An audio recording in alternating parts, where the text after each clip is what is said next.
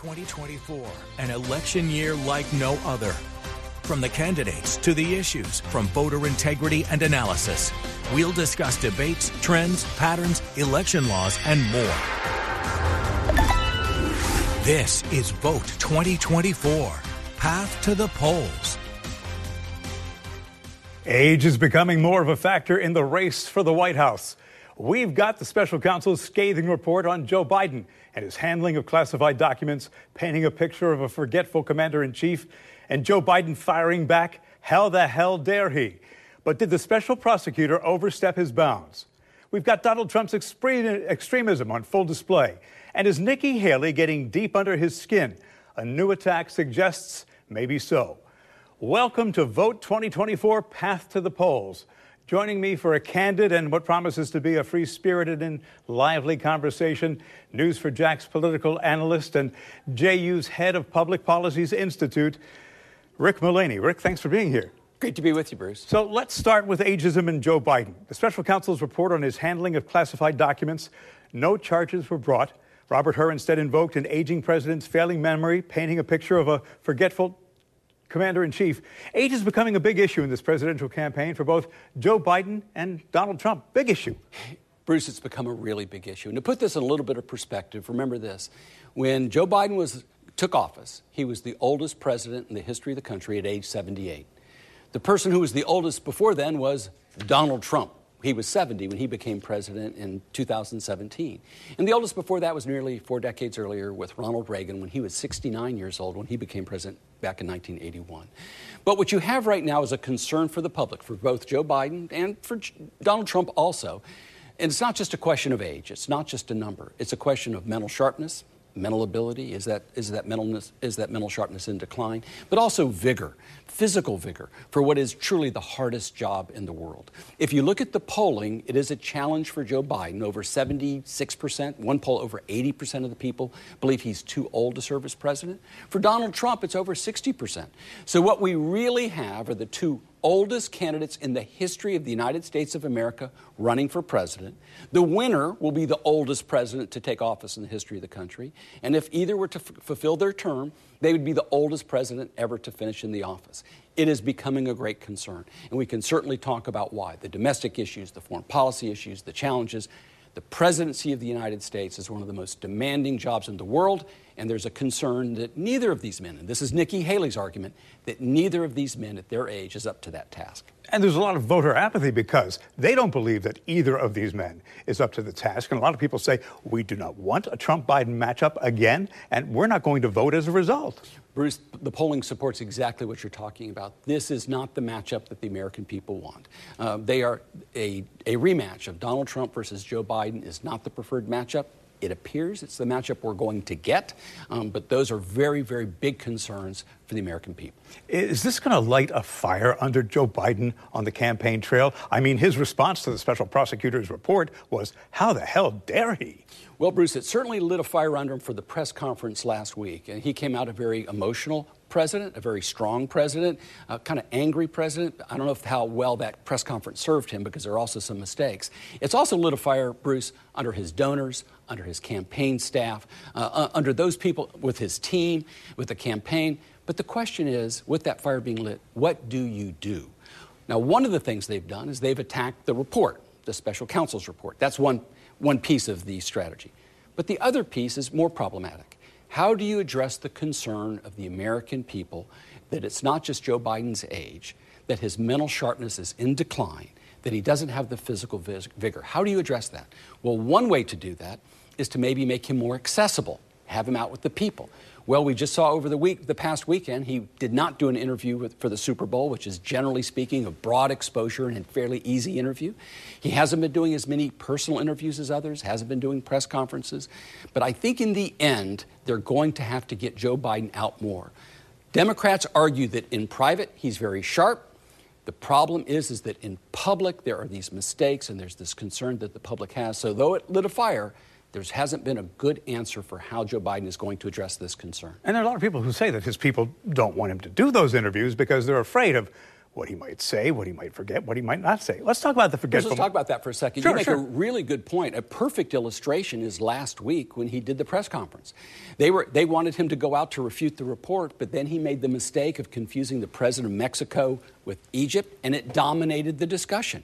Even though there were many parts of that press conference in which he did reasonably well, the headline was the mistakes that he made. And Bruce, your point is a really good one. That's what people are concerned about. All right, so let me talk about forgetful memories a little bit. He forgot the date that his son Beau died. Trump mixes up people's names all the time. I read an interview with a neurologist who basically said, look, I've got friends who are 39 years old, and they forget things as well. So maybe he needs to take a cognitive test, which, by the way, he did a physical but refused to take a cognitive test. Yes, I think all of us know the experience of people who make mistakes. Before our discussion is over, I'll make one.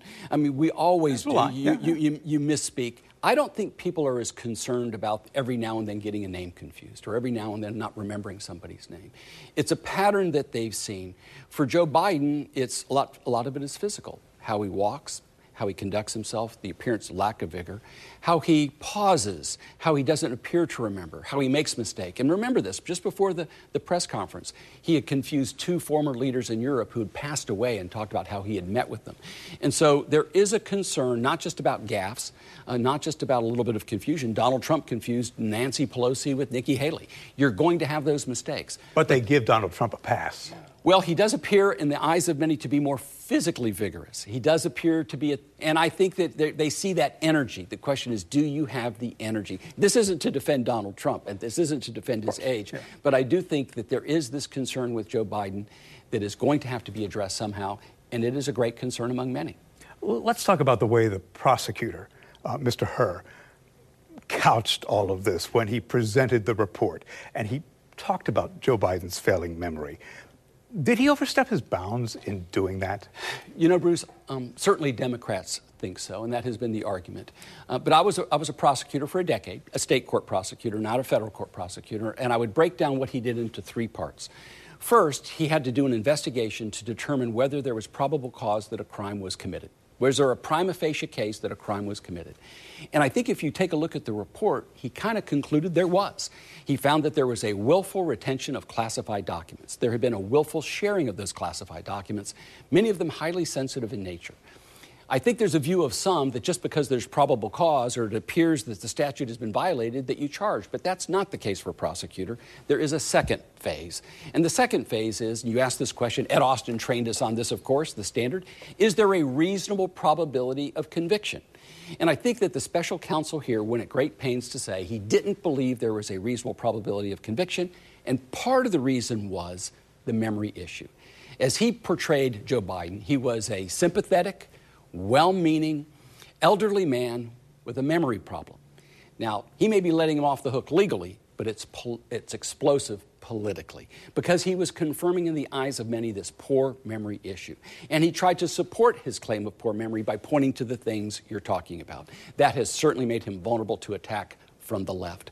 But there was also a third phase, I would mention, for a prosecutor that is really not widely recognized, beyond whether there's probable cause and beyond whether there's a reasonable probability of conviction. Even if you have those two, there's a third of, is it justice? The prosecutor's job is not to charge, although he charges as part of his job. His job is to do justice.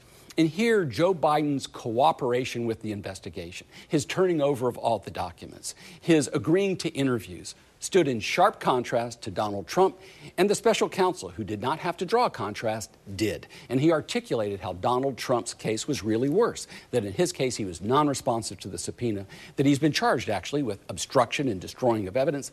And so therefore, the two cases aren't the same, but I think Joe Biden's cooperation served him well, and I do think that special counsel used the memory as a way of not charging, and I think the special counsel in the end did not want to charge Joe Biden, and now he's been criticized from the right and the left. Oh, it was no win. So the context is important here. And that answers the question, that people are asking, okay, so what's the difference between Trump and Mar-a-Lago and Joe Biden in this particular case? And there are those who say that he is a partisan Republican investigator with an axe to grind, and too much is being made of the classified documents issue, especially with, Donald Trump and Mar-a-Lago. Well, this notion of a partisan investigator, let me say, he was appointed by Merrick Garland. His track record is such that he's not been viewed as partisan.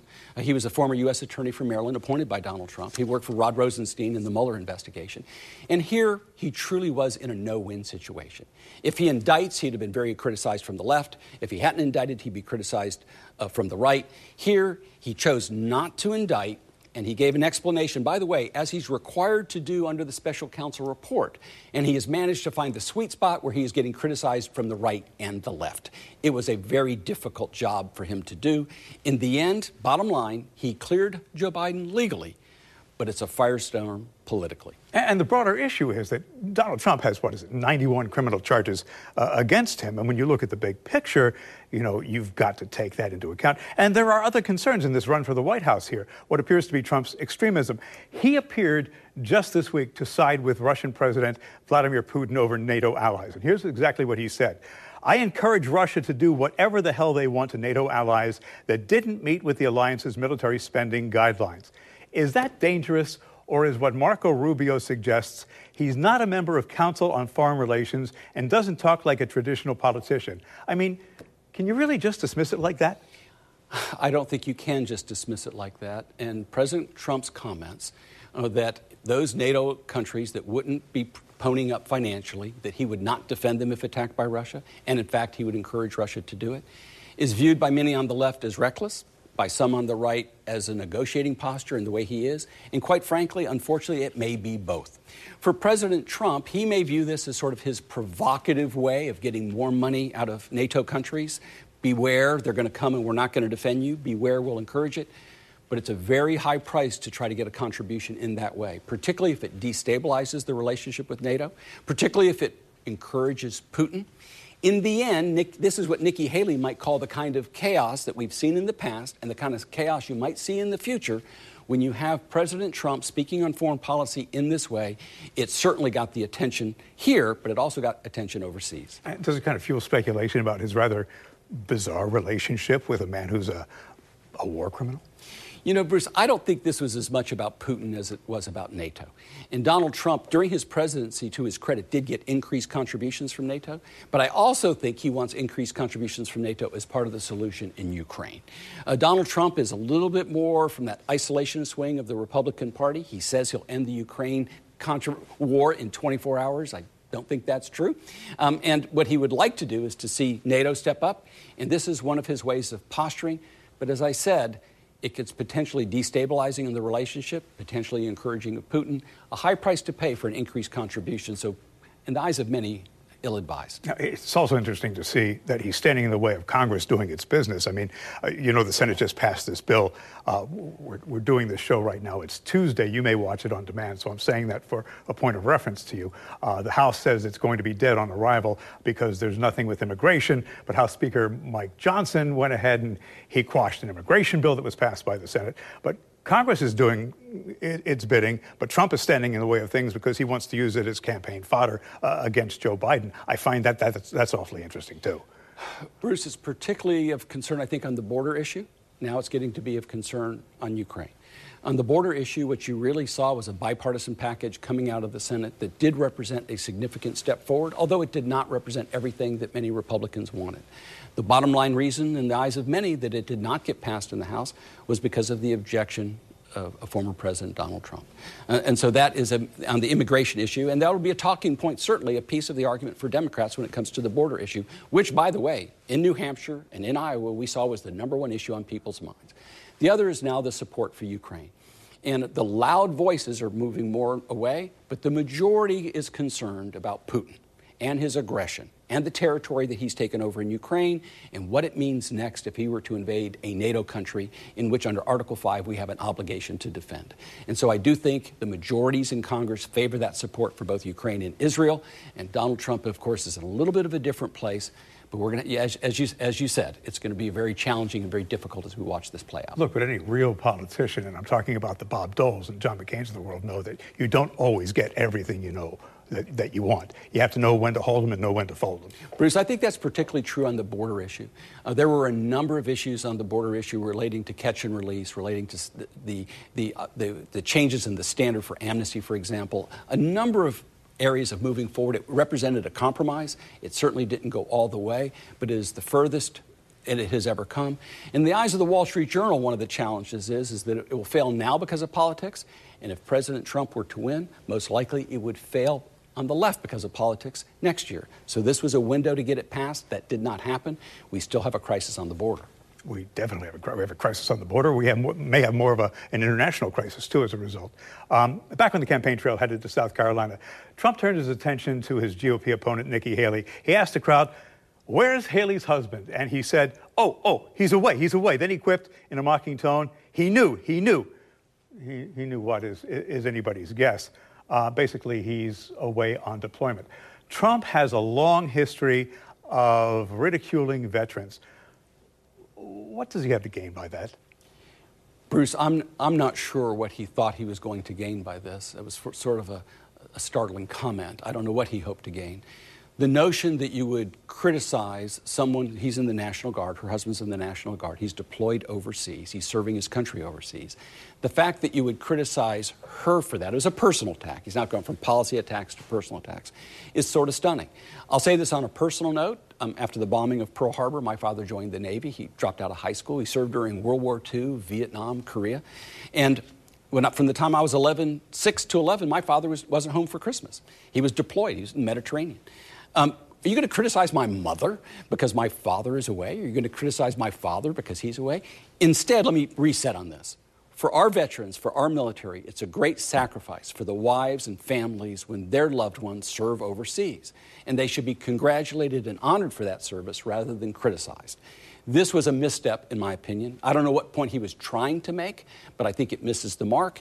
And I think it certainly is offensive to many veterans and military people who serve overseas and the sacrifices that their families make. And then you can't make this stuff up. He accused Nancy Pelosi of the January 6th insurrection. Well, there's a lot of different pieces to that whole discussion. And so a lot of times in his defenders, Donald Trump is provocative. So then Haley told Trump, listen, if you have something to say, then let's debate. Trump said, okay, let's debate. That ain't going to happen. And Trump also said to Joe Biden, let's debate. That's not going to happen either. Are we ever going to see any more debates? The odds favor that we won't. Despite Nikki Haley's throwing down the gauntlet and saying, let's debate, I think the odds of a Haley-Trump debate appear to be pretty close to non-existent. There's not going to be a debate on the Democratic side in that primary, of course, as Joe Biden gets that nomination. And then the big question is, will there be a debate between Biden and Donald Trump? The odds suggest no. If you're on the Biden side in particular, it's a simple calculation. Hard to assess, but it's a straightforward calculation. You're going to take criticism for not debating. If you debate, there's great risks. Which of those two choices do you think furthers your chance of winning the campaign? And I think there's a great chance that they will land on the no debate option. And so for 2024, we may very well have seen our last televised debate. And isn't that sad? Because the American public, the voting public, doesn't really have a chance to hear what the candidates have to say, hear what they really have and where they stand on the issues. Well, I am certainly a believer in that. There should be a public policy discussion. It should be a robust discussion. You should be able to stand on the stage. You should be able to ask these questions. I'm pretty disappointed in how these debates are conducted. I wish that they would control the microphone. I wish they would get away from allowing them to bicker back and forth and interrupt each other. Instead, a policy debate, a discussion in which the American people gets to hear from both candidates, their differences on policies, their differences on approach, they can see their personalities and make an informed choice. We're not going to get that. And you know what? It doesn't seem like it's that difficult to do. You have somebody that literally turns the microphone off. I have always been disappointed, and you saw this in the 5 Republican debates in the primary, that oftentimes it would become a food fight, and it was hard to watch. And the moderators would try to control it, but they do have a tool at their disposal, and that is to turn off the microphone, and they're reluctant to do that. If you did it a few times, and you didn't let people speak over time, you didn't let them interrupt, you could have a much more constructive debate. I would love to see all these candidates running for office, particularly for the President of the United States, stand up on the stage and answer questions directly, constructive questions in front of the American people as part of informing the public before they cast their vote. Let me do something here. Here's my phone. I actually got an email from somebody who watches this show. Let me go into my inbox here. And he sent a question, and I'm sure it's from Philip. And he says, Bruce, what do we do if we don't want either candidate? So far, Nikki Haley is the only third person. I'm assuming he wants Nikki Haley, but that's neither here nor there. What about the Dems? Do their polls tell them their base is united under Mr. Biden? The answer to that is no. I can't believe this. I'm an independent leaning slightly left, but I'm a registered Democratic, so I can vote in the primary. And there's no other choice. A write-in will go nowhere unless 500,000 people write in the same person. Why don't the Dems have an alternate? Why don't the Republicans have an alternate? History shows that a third-party candidate doesn't have a snowball's chance in Hades in winning. What's the answer for people who are looking for an alternative? And I go back to our discussion at the beginning of our show here, where there really is no alternative to a Trump-Biden matchup. Well, let me break those down for pieces to answer part of his question. How about Republicans with somebody else? Let's have the reality check. The reality check is that we're in the midst of a primary. In the primary season, we're going to go to South Carolina. We're going to have Super Tuesday. And Donald Trump controls his destiny, and he is going to be the Republican nominee. It looks that way. I mean, a major upset for Nikki Haley if she were to pull it off. It appears highly unlikely. He's on track. For Joe Biden, as much concern as some Democrats may have, in the end, it's up to Joe Biden. He is the only one on the ballot. There's no one who's going to replace him for those delegates. Remember, when Lyndon Johnson decided not to seek the nomination in 1968, it was March. This is just February. And is it possible over the next several months that Joe Biden could have a change of heart? Maybe. But in the end, that is completely up to Joe Biden. So the most likely matchup is Trump versus Biden. And that sets up a possibility with the no labels and other candidacies of the possibility of a third party run by someone. Now, that is a long shot effort. If ever in the course of the history of this country a third party would probably be well received, it might be this year in particular. There's that level of dissatisfaction with these two candidates. But in the end, it's a very much an uphill battle. And so I suspect that some are going to say, wait and see. Are there third-party candidates? Is there someone else viable? But at the end of the day, it's most likely going to be kind of that binary choice between Trump and Biden. And I suspect many people will be writing in somebody else. But a viable third-party candidate, highly unlikely. But that certainly is the topic of much discussion. Not going to be Joe Manchin. JFK would, I don't know what he'd say about his nephew. Any ideas? I think it's wait and see. There are some others out there that are being talked about. No Labels has certainly been around for more than a decade. Mm-hmm. That's a group that's trying to put together this sort of bipartisan coalition and have a Republican and Democrat on the ticket, a third-party run. Most know that this is, like I said, a long shot, but it is something that many of the American people want. I think on the Biden side in particular, the Biden campaign is very concerned about that because they believe a third-party run would hurt Joe Biden in particular. There's also the issue, and we could have a long conversation about what if they get some electoral votes, but not enough, so no one gets 270 and it throws it into the House of Representatives, and we have a whole discussion of what would happen in the House of Representatives if they were to elect the next president, if no one could get to that magic majority of 270 electoral votes. There's some other realities here. The black voting bloc basically put Joe Biden and Kamala Harris in the White House back in 2020. If you look at the past two presidential election cycles, if my memory serves me, the votes were very close. Certainly in 2020, it was within 100,000 votes. Oh, yes. If the black vote turns out, they can decide this election. The two other variables here are the Latino vote and the Asian American vote has been growing considerably in this country. Those three blocs could sway this election. They can make a huge difference in the outcome. And also, let me tell you, the other concern for the Biden campaign is the youth vote. And their concern is not that they're going to get the majority of African Americans. They'll get a strong majority of African Americans. They'll get a strong majority of the youth vote. They'll get a strong majority of what you just talked about. But will it be as big a majority as they've had in the past? Or will they stay home? Will there be a concern over such issues like climate change, that he's not going far enough? Or will there be concerned about what's happening with Israel and Hamas? And so certainly one of the strategies for the Democratic side of this is to energize their base, to energize their voters. And it's always pretty straightforward. It comes out to turnout, and you have to turn out your voters. But to talk about how close it was, Bruce, although there was over 150 million votes cast in 2020, and although Joe Biden had a good margin on the electoral vote, when you take a look at three states, it really comes to about 40,000 vote difference that if they had swung the other way in three key states, Donald Trump would have been reelected. So as you look to November, I expect this to be a very, very close election. And what you've outlined is just important. On the Democratic side of the aisle, they have to turn out their voters. And on the Republican side, they're going to have to turn out their voters. Right, but the reality is, if you talk to a lot of the youth voters who are apathetic, they don't like Joe Biden's handling of the economy. They don't like his stance on the Israeli military's handling of Gaza and some other things. They don't like Donald Trump and the Republican Party in general. Donald Trump for his divisiveness, and the Republican Party for their handling of abortion rights. And they don't feel like they're heard by the Republican Party. All that is accurate, and all that is a concern that they will stay home. And if they stay home, that hurts Joe Biden. More to be heard. South Carolina will be interesting, too. Does Nikki Haley stay after South Carolina, do you think? It depends on the margin. She's not going to win South Carolina. She's behind by double digits, good double digits, 26% the last time I saw. If she can cut it substantially and be credible, she hopes to get to Super Tuesday, which is only 10 days later. I know she wants to get to Super Tuesday. There's 15 states there. There's over 800 delegates at play. But she needs to at least cut this margin down in South Carolina to be credible and to maintain that donor support that's so important to her campaign. And by the time we get to Florida, I know there's no Democratic primary, so that's not going to matter. But the GOP primary, forget about it, as they say?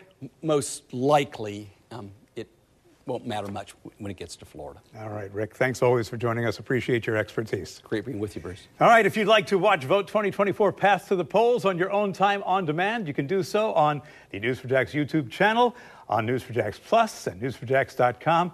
Appreciate you spending your time with us. You can always email me at bhamilton@wjxt.com. I appreciate what you have to say. Make sure you keep it on an even keel, because we can always agree to disagree. Just keep it even. Have a great day. See why every day more people are choosing News4Jax, Northeast Florida and South Georgia's #1 source for local news.